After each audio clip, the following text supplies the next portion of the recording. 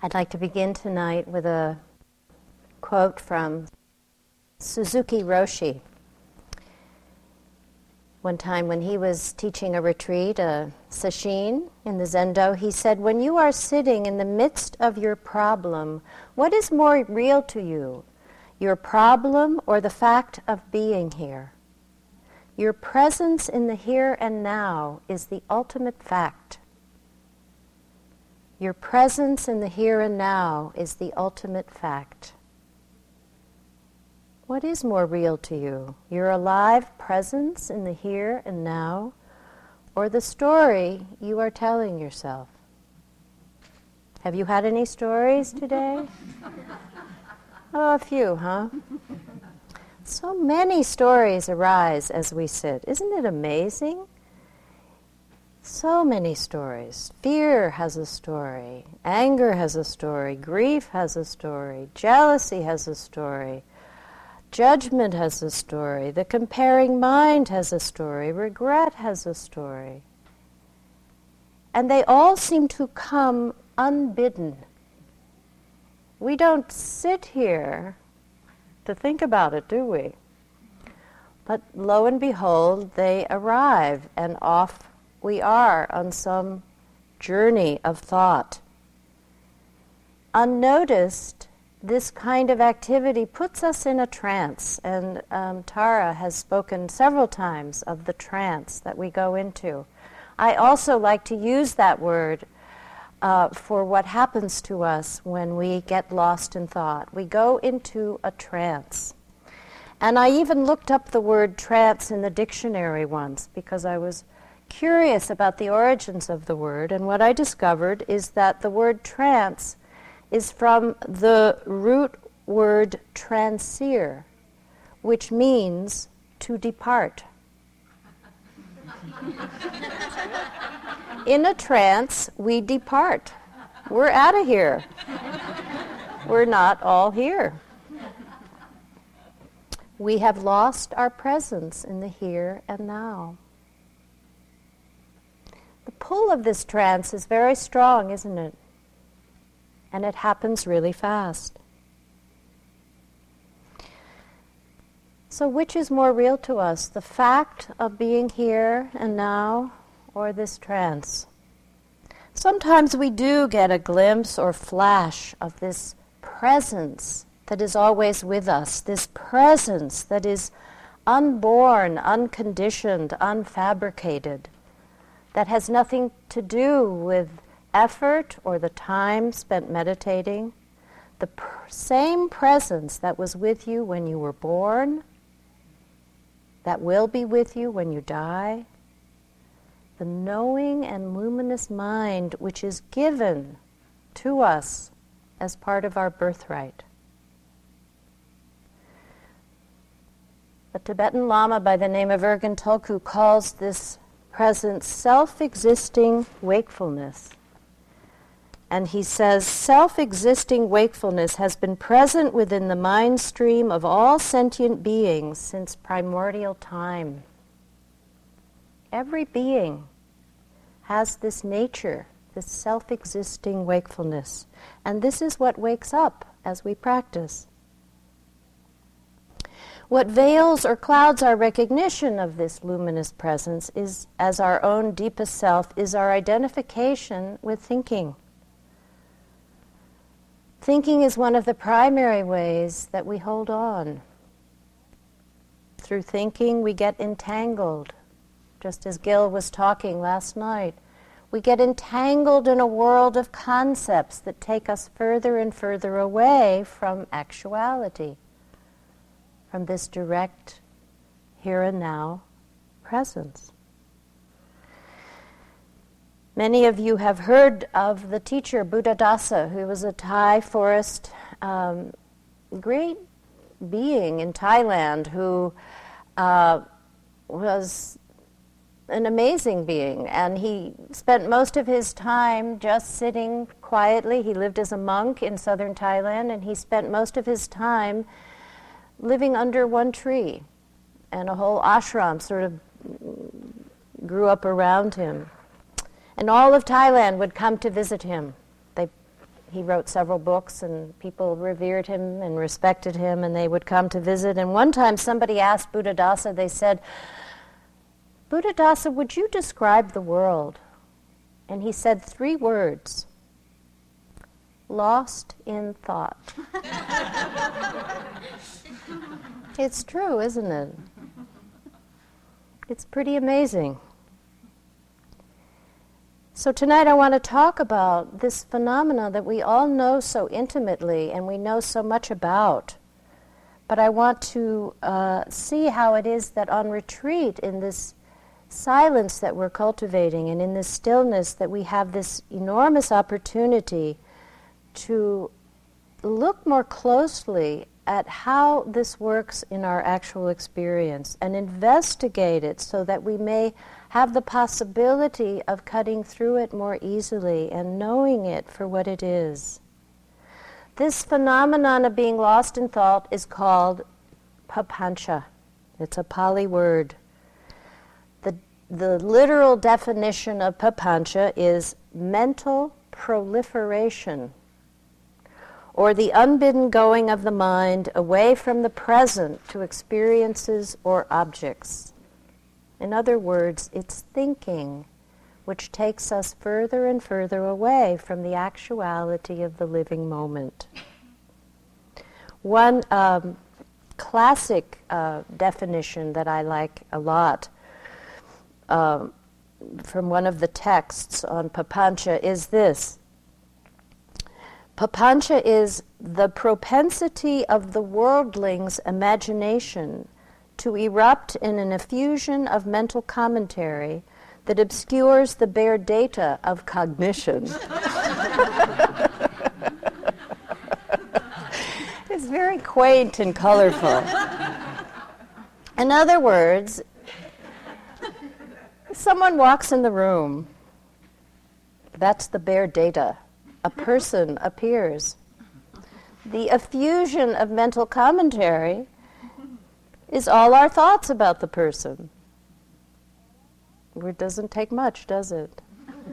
We like what they're doing, we don't like what they're doing, or we sort of feel neutral about what they're doing, and off we go.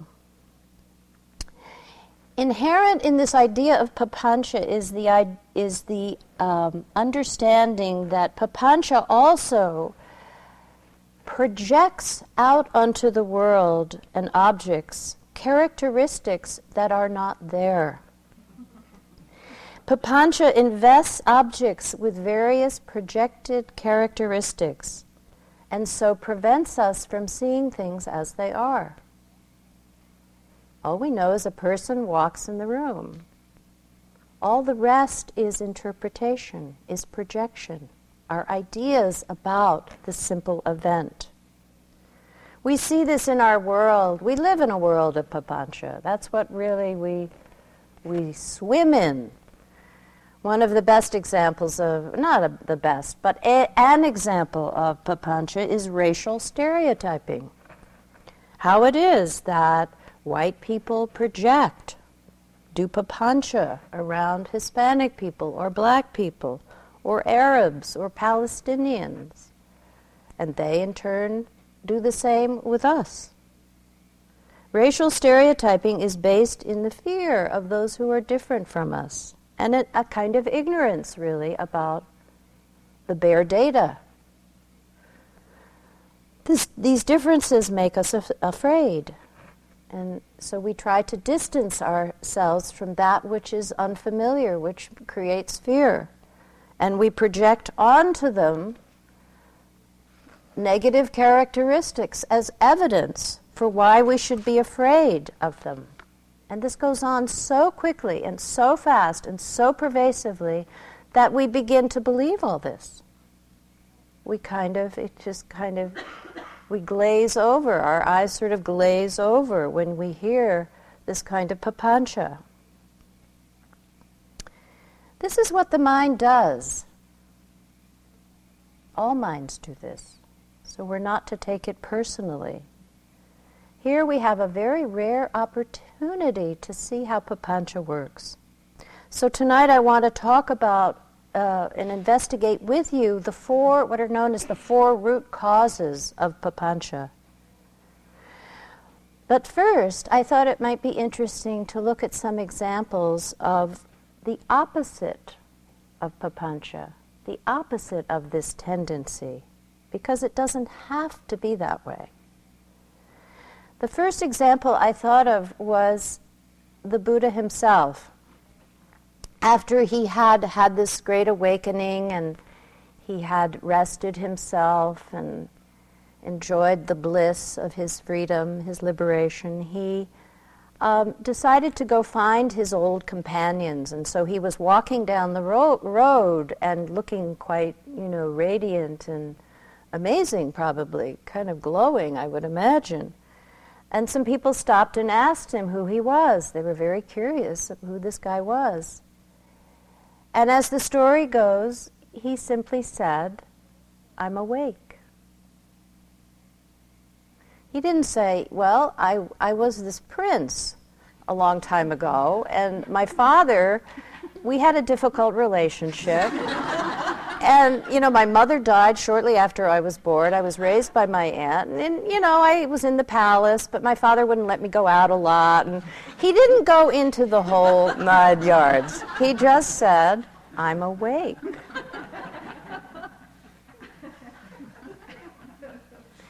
One of my first Buddhist teachers was a Tibetan Lama. This was way back in the early 70s, and I didn't know very much then about Tibet or what was going on in that part of the world.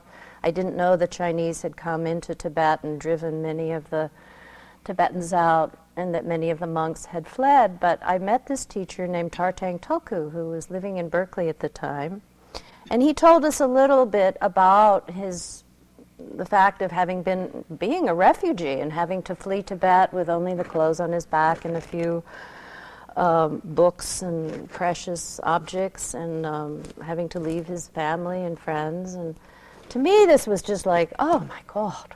Oh, I was just totally into the sympathy for the drama of it all.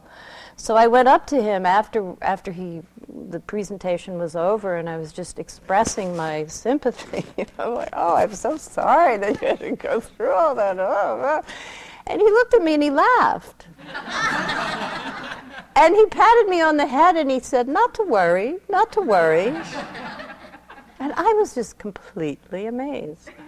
Not to worry? What are you? No Papanca there.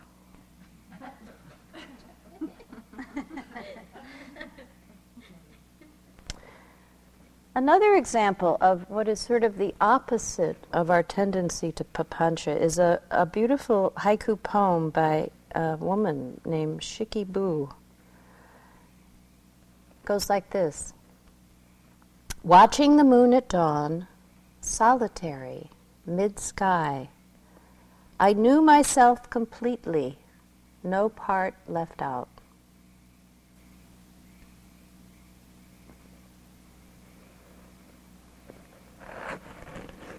In each of these instances, something expressed was more significant, more present than the whole complicated story. Another is that a few days ago, I carry around this journal with me like many of us do, and I don't write in it very often, but the other day I was just kind of opening it, and the page fell open to an entry I had made last year on my birthday. And I actually hadn't remembered, but it was a dream, and I wanted to share the dream with you. I don't often, I probably have never shared my dreams in a Dharma talk, but I thought it seemed somewhat pertinent to the subject tonight. Evidently on that night, which was the night of my birthday, before going to sleep, I had read something that Zen Master Dogen had written, and I had also written this in my journal. I had read that he had defined practice as giving life to your original self. So then that night I dreamt. It was kind of a teaching dream. In my dream, I was in a house with an infinite number of rooms. And I knew this house to be the vastness of being, and that this was my true home. And in the dream I saw how the thinking mind lives in only a very few of these rooms. It doesn't live in the vastness of being. And I sort of got the message in the dream that if I spend too much time in my thinking mind, it can diminish my sense of being. The message was to remember the vastness of being, which is my true home.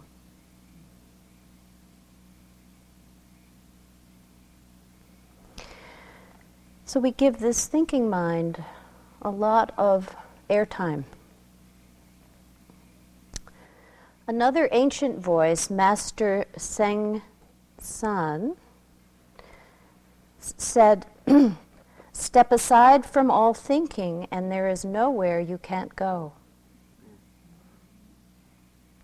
What I like is that he doesn't say get rid of all thinking, which is often what we think we need to do. Okay, the thinking mind is a big problem. I'm just going to get rid of it.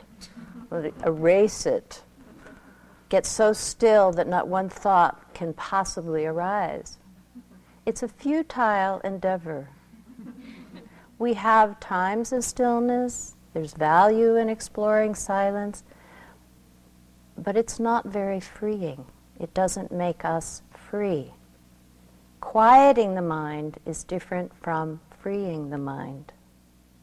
So he doesn't say get rid of all thinking. He says step aside from all thinking, and there is nowhere you can't go. To step aside, I think, means being free in relationship to thinking, not in bondage to our thought, not identified with our thought. When we think who we are is our thinking, this is called being lost in thought. When we stop looking to our thoughts to tell us who we are, this is the beginning of loosening our bondage, loosening this identification.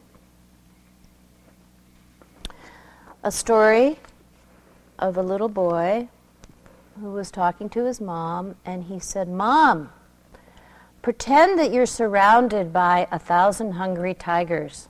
What would you do?" His mom, wanting to support her son's curiosity and problem solving, said, she thought about it a little, and she said, I don't know, what would you do? He said, I'd stop pretending.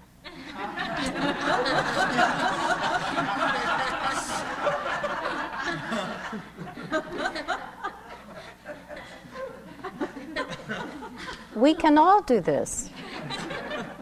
To stop pretending is to see the whole production for what it is. It's a momentary trance of thought. I've often found that waking up in the morning, those first moments of waking up in the morning, is a really good time to see how quickly we take on the identification with our thinking. You know how it is when you wake up in the morning and there's a moment, maybe just a moment before the thinking starts, where there's just this sense of presence. There's aliveness, there's awakeness, and there's no real story going on. And then wham! It re-enters really fast, and we're back in our story.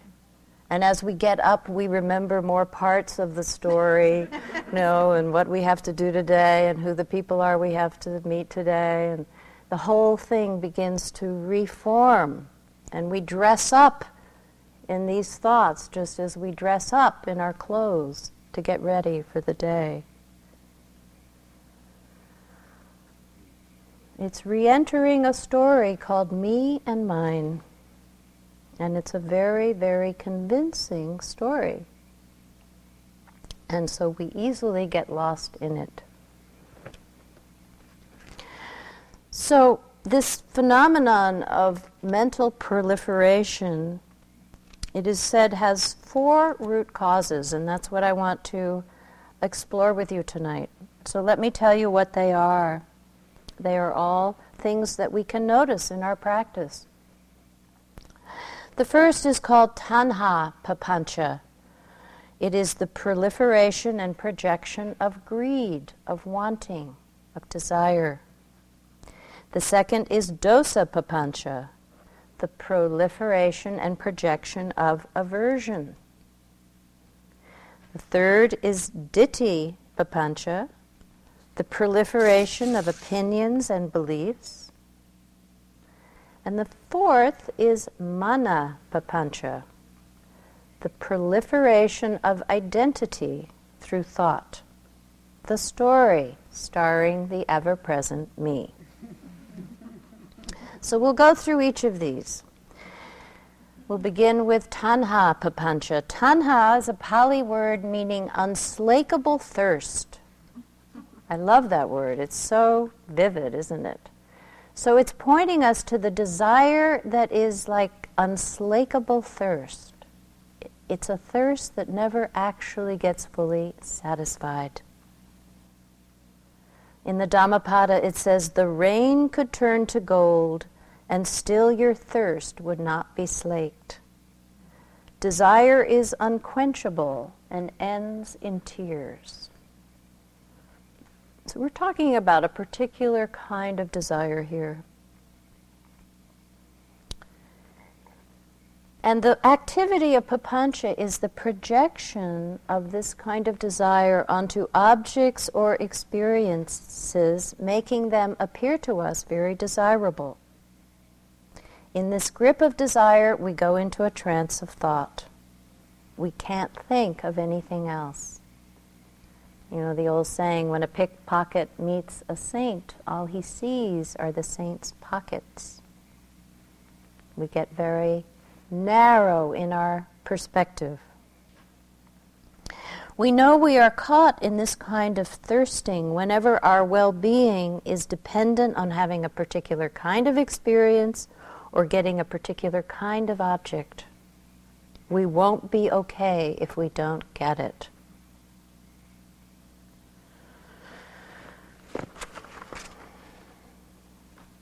We want to believe that getting this satisfying this desire, getting this object, will fulfill all of our wildest dreams. We will finally be fulfilled.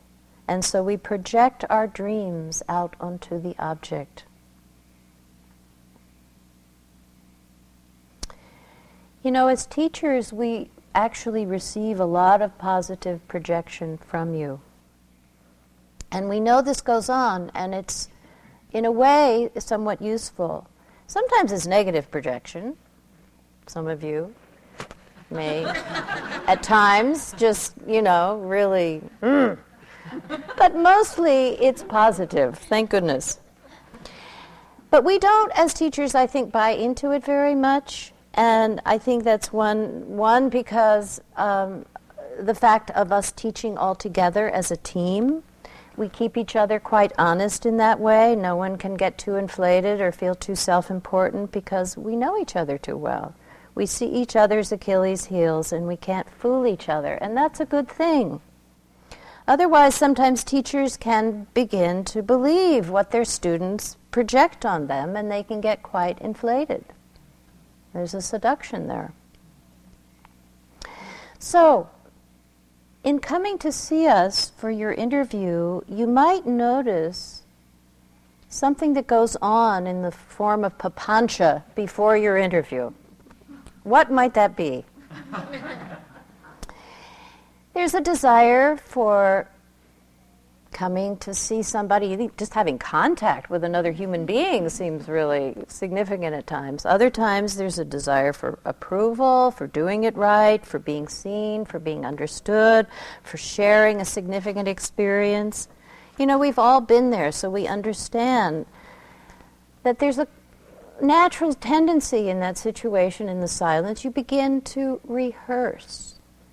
You rehearse the interview. Has anybody done that?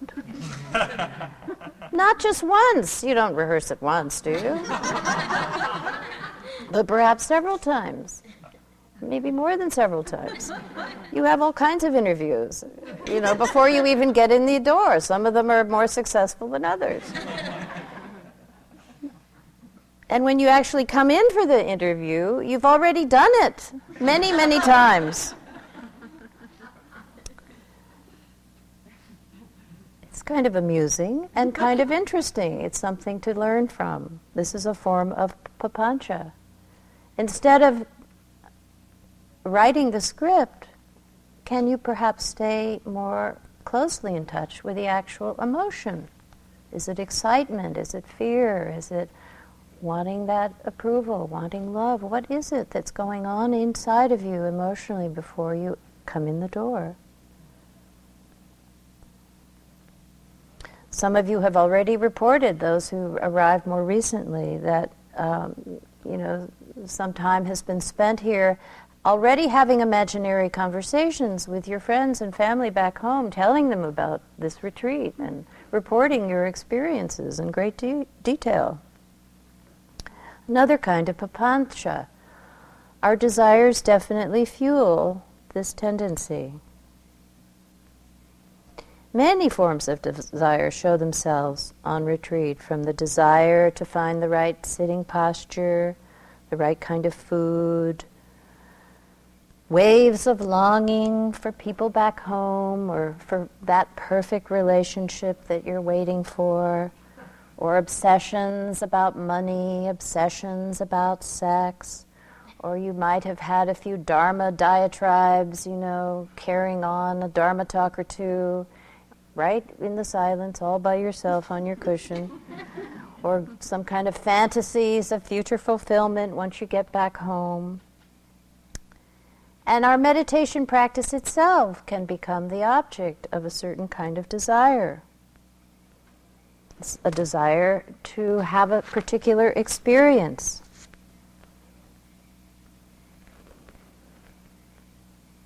Comparing your experience this time with other meditation retreats that you have sat. This mind of desire is quite noisy. It thinks a lot about how to get what it wants, how to plan, how to strategize. It is often quite addicted to this kind of pursuit of this fulfillment. Years ago I did Zen practice, and we used to chant in the Zendo, "Desires are inexhaustible." Just as thinking is unending and unstoppable, so are desires. And they're quite fickle, aren't they? When we are sitting, we're making plans for the walking period. When we are walking, we can't wait to get back in the hall. We want to become still. And when stillness comes, we run away from it. Too much stillness makes us nervous. Or we are filled with longing. One day we long for the past, the next day we long for the future. Can we begin to notice the fickleness of our desires? So this is a whole area of exploration in our practice. And I feel really a koan for our entire consumer culture. The question, when is enough enough? When do we have enough? When have we done enough? When are we enough? Practice also asks us to look at what it might be like to inhabit a world, a more desireless way of being. What would that be like? Do fewer desires lead to boredom, passivity, lack of meaning, isolation? Or could it mean a greater aliveness, a greater sense of discovery, even a greater sense of connection with life itself? Instead of filling our lives with agendas of our desires, what if we noticed what occurs or arises without any wanting or volition on our part?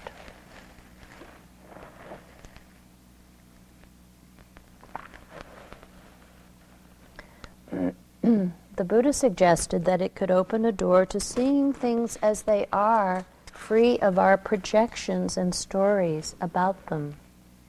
He called this the world of suchness.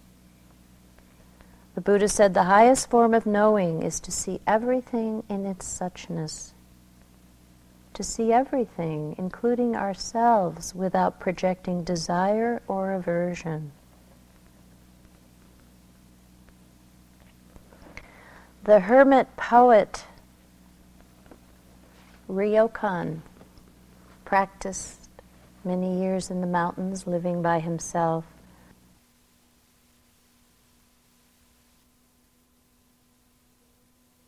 A robe and a bowl and a pretty simple hut. And he reports back this. He says, without desire, everything is sufficient. With seeking, myriad things are impoverished. Plain vegetables can soothe hunger. A patched robe is enough to cover this bent old body. Alone I hike with the deer. Cheerfully I sing with village children. The stream under the cliff cleanses my ears. The pine on the mountain top fits my heart.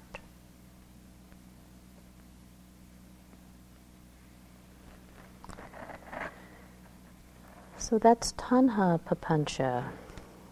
One of the problems with doing a talk on Papanca is that the talk itself becomes it tends to go on a bit. Trying to restrain myself here. The next category, the next root cause of Papanca is dosa Papanca. This is thinking driven by aversion, by the mind that doesn't like.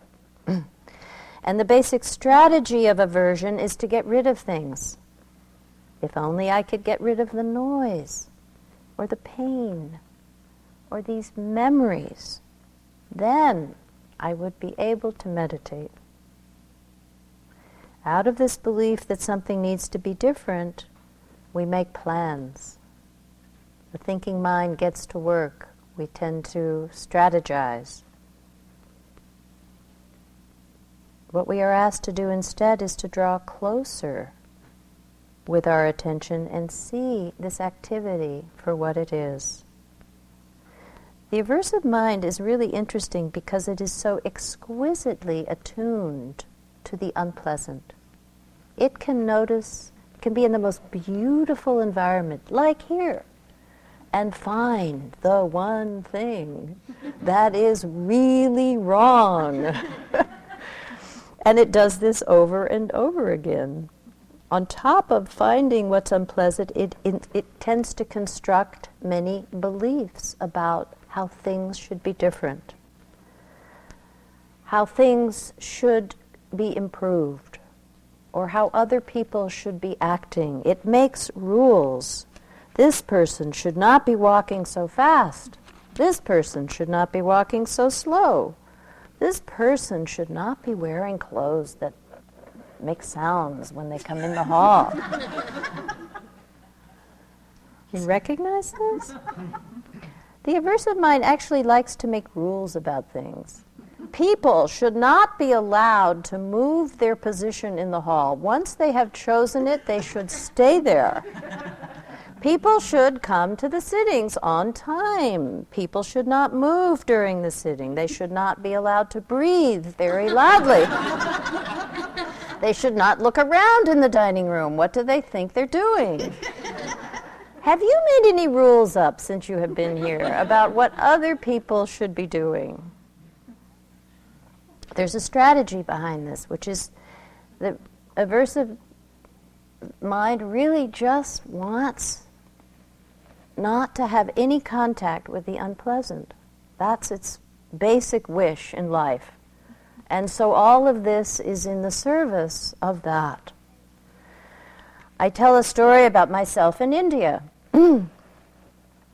India is a setup for anyone with any aversion at all. I happen to have quite a bit, so going to India really pushes just about every button I could think of. I went on one trip with a friend, and I remember arriving in Madras at 3 in the morning. You always arrive in some ungodly hour, and you go into the airport where you begin to enter India. And the first thing I noticed was that they were taking the luggage off the airplane, and this guy was just like throwing it into this big pile in the middle of the airport. And it defied all my Western notions about, how you should pick up your luggage. I mean, it was like, how are we ever going to get our bags out of this huge pile? It was a mountain of luggage, and it just seemed like why would they do that? Why? And my whys kept on for days. Why don't they keep these cows out of the street? Why don't the cars stop for pedestrians? They could kill somebody. Why do they play loud Hindi music at 3 in the morning? Why? Until finally this person I was traveling with finally turned to me. He said, "Anna, don't ask me why anymore. Don't make me try to explain India to you." It's advanced practice going to India. So here on retreat, we have many opportunities to notice this aversive reaction to that which is unpleasant. We encourage you to pay attention to sensations in the body. And here we may notice unpleasant sensations much more than we do in our daily lives because we can't avoid them here quite so easily.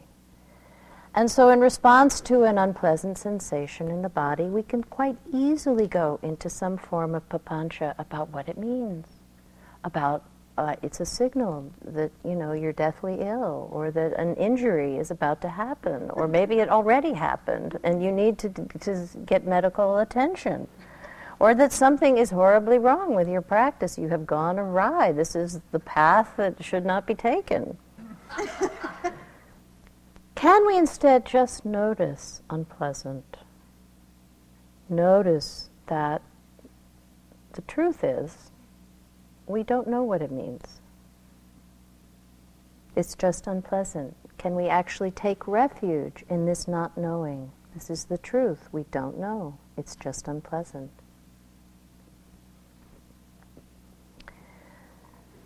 The third category of papanca is that of ditthi papanca, that of the mind which forms views and opinions and believes them to be true, needs them to be true, wants them to be true. The mind which wants to know, to have a firm position to stand on. The mind which needs to be right. There's a cartoon of a couple, obviously in the middle of some kind of an argument, and they're both looking very frustrated, and the man finally turns to the woman and he says, "Well, if it doesn't matter who's right and who's wrong, why don't I be right and you be wrong?" We like to be right. We really like to be right. Maybe it gives us a feeling of having a ground under us that feels secure in a shifting, changing world, to have that sense of groundedness. In meditation, we're not looking for right and wrong. We're not looking for the right doctrine to believe in, but rather we are opening ourselves to a way of seeing and a way of being which is more open-minded, more tolerant, more trusting of our capacity to know for ourselves what is true. The third Zen patriarch said, "Do not seek for the truth, only cease to cherish your opinions." It's a good word, cherish, because we do tend to cherish our opinions. We're so convinced of their rightness. For years I struggled with this one until I discovered the great refuge of not knowing. I discovered not knowing not as a place of shame or failure or disgrace, which it is often interpreted to be. You're supposed to know things. But I discovered it as the truth. When we cease to cherish our opinions, we actually come closer to the truth of things. I had a teacher who taught me to explore the actual experience of I don't know. what I discovered is how often that is actually the truth. I don't know. I don't even have an opinion. And what's more and more significant is that I don't need to know. I used to think I needed to know everything. Now I discover that there's very little I need to know, actually. And that the living experience of not knowing is actually quite fine. Very restful, very alive, very present. What is present when you say to yourself, I don't know? Explore this in your practice. Let go of the need to know. Right now, what do you need to know? Anything?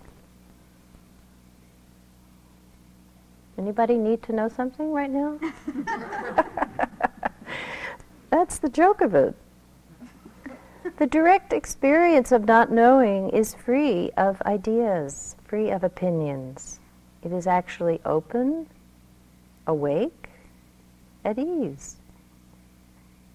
What more is needed?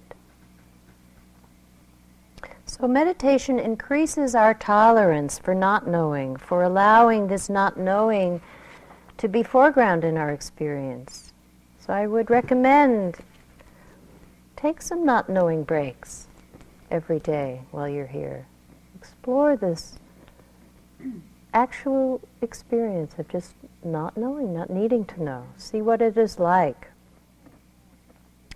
The final root cause of papancha is mana papancha, thought which takes itself to be me and mine. It is the activity of selfing, of creating images of self, thinking about ourselves, drawing conclusions about ourselves, telling ourselves the story of our lives. This me is quite chatty. It tells a lot of stories. How am I doing? The comparing mind, which Gil talked about last night, is the domain of this mana papancha. What conclusion about yourself have you drawn today? I discovered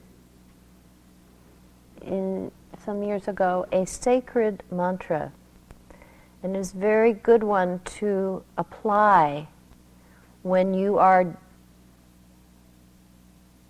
have arrived at a conclusion about yourself and you're quite certain that it's true. The sacred mantra is a little question. It has 3 words to it. Is it true? The shocking thing is most of the time it's not. But we need this reminder, is it true? So you might want to ask yourself that every now and then when you find yourself arriving at a conclusion about yourself or about another. This papancha that we do about ourselves over and over substantiates the illusion of someone to whom all this thinking refers back to.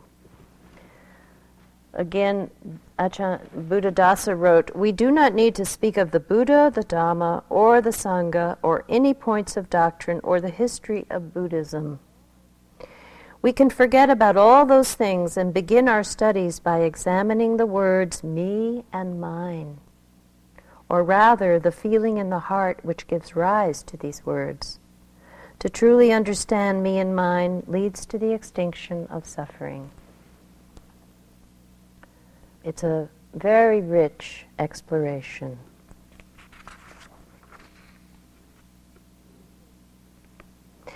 The truth is, this papancha of selfing appears and disappears just like all the other forms of papancha.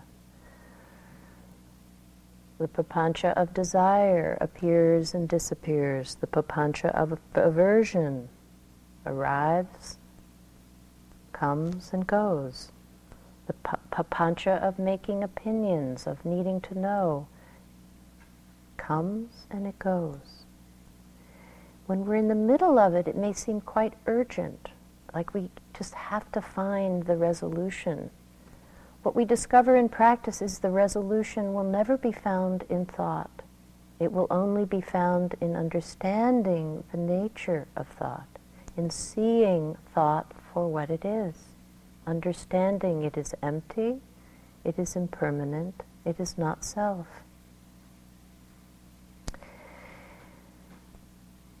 Begin to see in your practice if you can identify where your thinking is coming from, what is fueling your papancha, and this can be a very interesting investigation. As I said earlier, our goal is not to get rid of thinking, but to see its use and its limitations. Thought does not bring us to the ultimate truth. It cannot awaken us to ultimate truth. Ajahn Amaro says that this attempt is like trying to drink water from the word cup. It cannot be done. Instead, Papancha takes us further and further away from realizing this truth. So here on retreat, we have quite a wonderful opportunity to investigate the nature of thinking, very up close and personal. We can investigate its roots, we can discover its source, we can see how it is working in us, and in that we discover we don't need to be so driven by thoughts, so identified by the thinking mind. We don't need to be so bothered by our thinking. So I'd like to go back to what I began with, Suzuki Roshi. When you are sitting in the middle of your problem, what is more real to you? Your problem or the fact of being here? Your presence in the here and now is the ultimate fact. So to close, I'd like to take you through a little guided meditation. And I'd like you to, I'm going to give you a sentence to hold in your mind. The sentence is, I am, then your name, I would say Anna, I am Anna sitting here. So just repeat this sentence to yourself. I am, your name, sitting here. Now take away the word here. I am Anna sitting. Now take away the word sitting. I am Anna. Now take away your name. I am. Now take away the word am. Now take away the word I.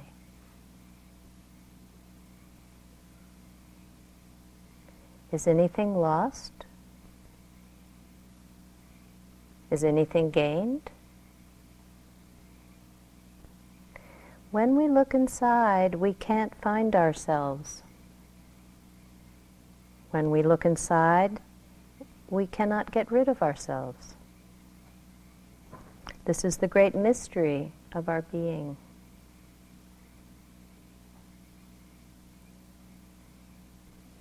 Thank you very much for your attention tonight. I've enjoyed it.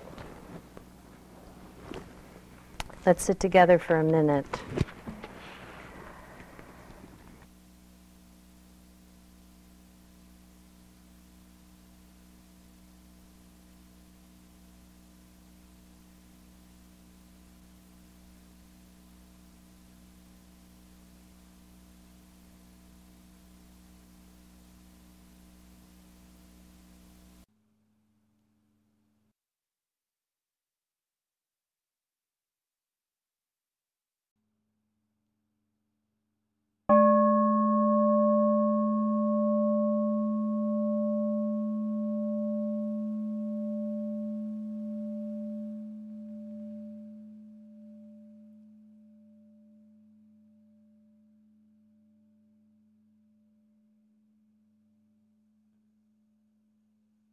This talk was given by Anna Douglas at Spirit Rock Meditation Center on March 10, 2005.